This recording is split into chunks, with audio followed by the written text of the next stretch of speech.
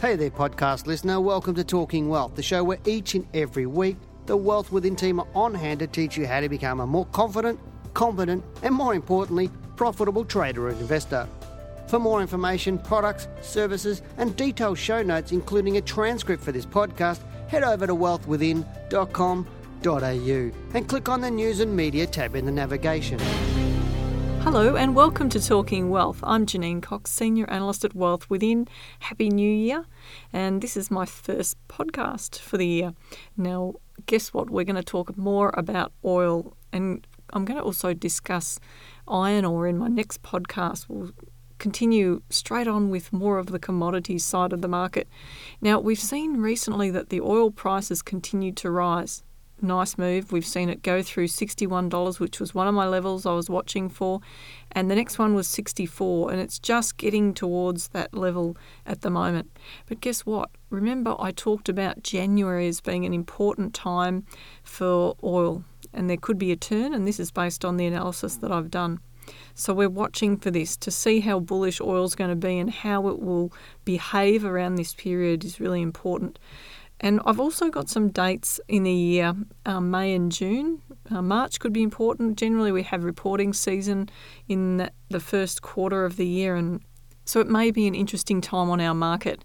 We've had a buoyant market through the festive season, which has been great, remembering that the market's playing catch-up, and I really believe that our market was held back quite artificially when you look at the sideways move that occurred in 2017. So like a rubber band, it's got to spring back, and we've seen that occur. Now, January, as I said, was important, and looking forward into May, June are also other important dates, and October 2018. I've got a really important turn date around that time, which looks like it could be quite significant for oil. So therefore, we've got to be watching for signs of potential turns in the oil price. Matching that up too with some of the stocks, it's really important for you to do your research and investigate how the oil price could affect the stocks that you're holding in your portfolio. One of the quickest ways to have a look and see what's happening is to overlay the oil price with the stock chart or the stock that you're trading. And Optima is really good for that, the software that we use when we teach you in our courses, our short course in share trading and the diploma of share trading and investment. Really important that you can think outside the box and be able to look at the chart and see what's happening in oil, make some sort of correlation with other shares if there is one to be made. Now, there are also other reasons why share prices can fall, of course, but the cost of oil increases the cost of fuel. You may have noticed this at the Bowser, so that's something to keep an eye on, especially for companies that are impacted on with higher transport fuel costs. So also, you could contact the Investor Centre for the particular company by looking up on their website and just make an inquiry about if there's someone that you can talk to about this sort of thing. Now, looking at the oil price, it's moved up really nicely. I'm really quite pleased with how it's unfolded. I'm looking now to see a turn. I'd like to see the oil price pull back a little bit before we then see a move up during the year. I do have targets higher up. I think you may recall me talking about, I may have said somewhere around $68, $71 is important. That I'm fine-tuning as the chart's unfolding, more of the picture comes to light. So $75 and $80 is also important.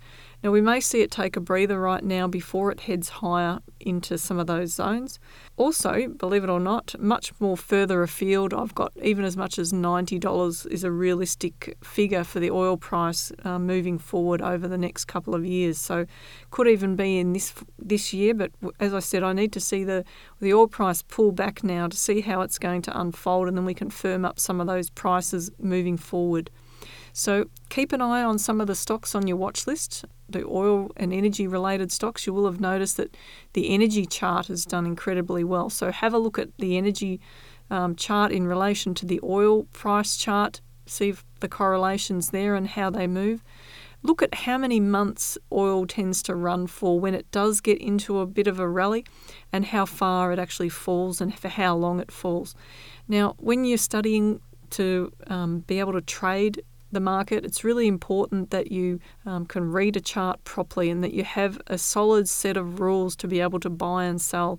Now, some people think that they've got rules. I was speaking to a gentleman about a week ago, and he was talking to me about the strategy that he was trying to put together, and he hadn't done any formal education, and there were a lot of holes in the way that he was looking at the analysis and looking at the way the oil price was unfolding. So I suggest strongly that if you really want to do this well, especially in markets like the commodities markets, if you're looking at those, and even energy-related companies, which can tend to move quite quickly, some of the more growth-type stocks, it's really important that you're able to develop a really strong strategy and mindset around not just how to work out the best set of rules on any share, which we teach you how to do, not only that, but also how to bring it all together and put a plan in place and have good, solid money management strategies and rules and risk management strategies, which is the most important thing.